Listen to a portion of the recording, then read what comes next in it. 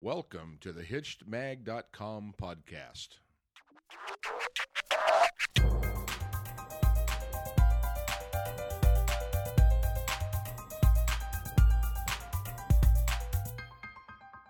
Hey everybody, welcome back. This is Steve Cooper, Editor-in-Chief of HitchedMag.com, and I'm joined once again with Dr. Karen Sherman. Hi, Karen.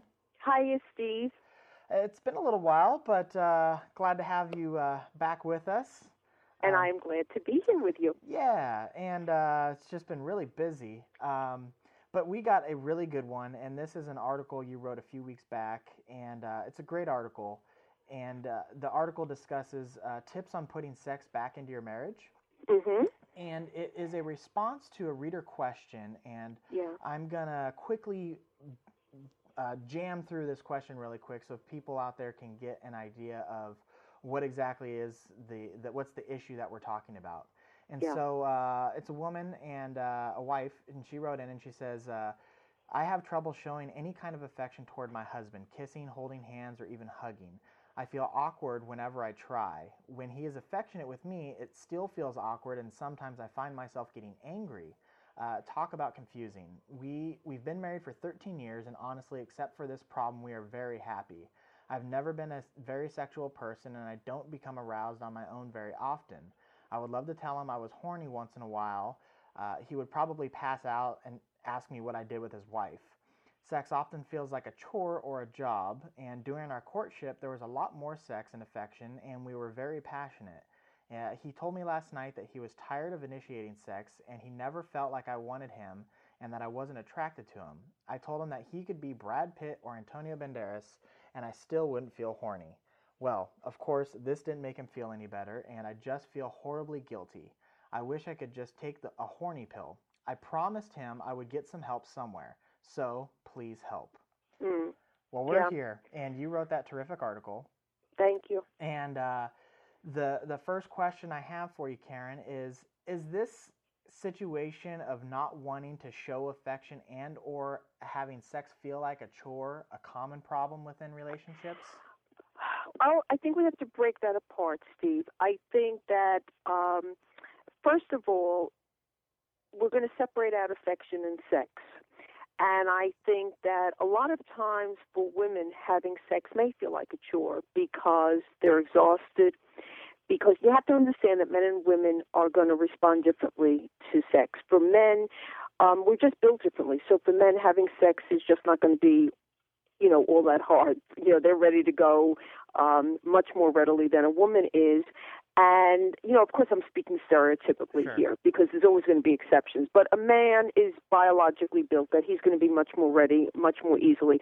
A woman needs to be wooed. She needs to feel like there's a lot more going on. And emotionally, she needs to feel really good about the relationship. So she could be angry at him. She could be upset with things. She could be really tired. And so for her, there's a lot of times where she's going to feel like she doesn't feel like having sex. However, I don't think that that's the case with affection. I think that when you have trouble showing affection, that is a little bit odd. Now, a lot of guys may not be touchy-feely, but again, that tends to me to be more gender-like. So for her to say that she doesn't feel like having affection demonstrated or that it makes her uncomfortable, that was a real red flag for me. Okay. One of the items that you brought up in your article is that, and you suggest that, this may or may not be the case, but during the wife's upbringing that there may have been not been much affection shown in her environment. Right. And now you say that this issue can be resolved, so what can she do to resolve that? Well, I think that it's a matter of we're going to do a real simple behavioral kind of therapy here, which is to just start doing it a little bit. I think that if somebody really never learned how to do this and they're uncomfortable, you certainly don't want to throw them to the deep end of the pool. So, like, maybe you just start holding hands a little bit and, start to feel relaxed in feel comfortable with that. And then when that feels okay, then maybe, you hug a little bit. And you do it little by little, gradually, so the person starts to feel comfortable with it, just the way you would initiate any other new behavior that is not generally in your repertoire. Okay. And, one of the other things that you brought up was you allude to the possibility of sexual abuse in her childhood, and it might even be something she doesn't remember because of the trauma. Right. Is this something that a sex therapist would discover? Because it's something that you mentioned in the article that she might want to see a sex therapist, or would she need to go to some other therapy? Well, I think that a sex therapist might pick it up, but generally that's not the kind of thing that a sex therapist is going to deal with. That's probably going to be a different kind of therapist who's going to deal with trauma or deal with sexual abuse. Okay. Now, with all sorts of things in terms of I have a problem, I want a solution, people want to put a time frame on it so they know what they're dealing with. They want to know what the road ahead looks like. Can you put a time frame on how long recovery of this kind would take? It's always a hard question. Whenever anybody comes to see me, they always want to know, well, how long is this going to take? And my answer is always, you never really know because you don't know what is going to unfold. Sure. This one's particularly hard, and I'm going to be really honest. It's generally going to be long-term therapy. It's a very, very sensitive issue. It's very painful, and it probably is one of the therapies that's going to take a little bit longer. And I can't give you an exact time, but again, a lot of it is going to be based on how much of it the person actually remembers initially. It's very fragile. It's very hard. People don't like going back to something that's that difficult, so it really is something that has to go slowly. Okay. And, with married couples, there's always two halves to the relationship. Sure. And this one, there's a husband. And so Yep. Is there some advice that you could offer the husband in this situation? Is it to just be patient? Does he need to go to therapy with her? What kind of advice do you offer? I think this is a really good question. And I think that if the husband understands, if this is the problem, okay, we don't know that this is the problem, but if this is the problem, I think the husband has to understand that the reaction that he's getting has really nothing to do with him. And that he may say, well, look, has nothing to do with me. I wasn't the one that abused you. But that's just the way it goes. It really is something that's been wired into the body, and it's just an automatic trigger, a knee-jerk kind of response. So she can't help it.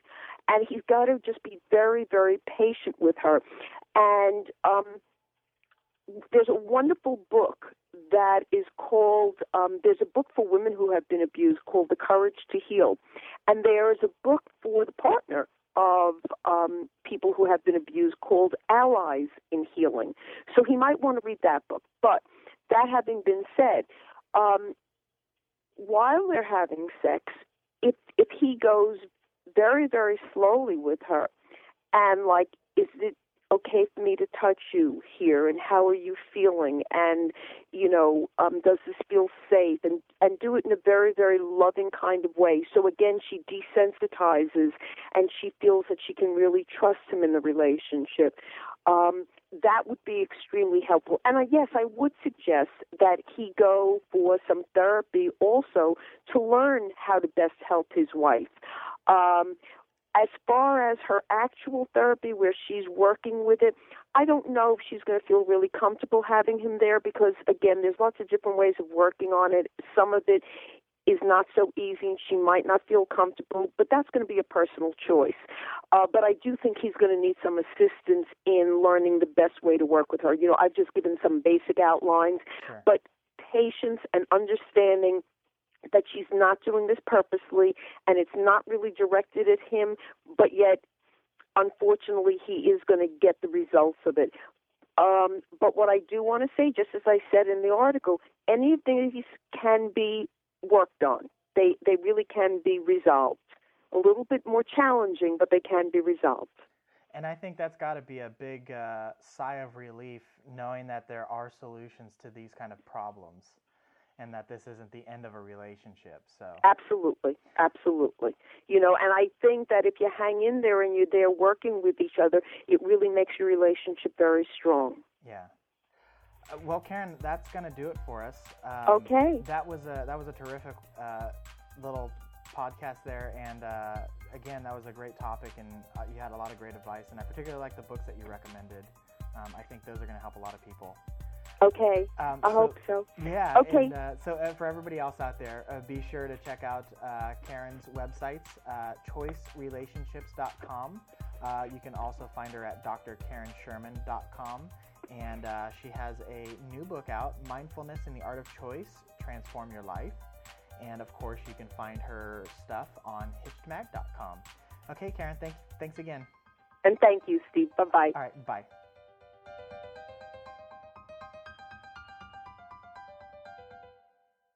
Hitched entertains, educates, and inspires married couples.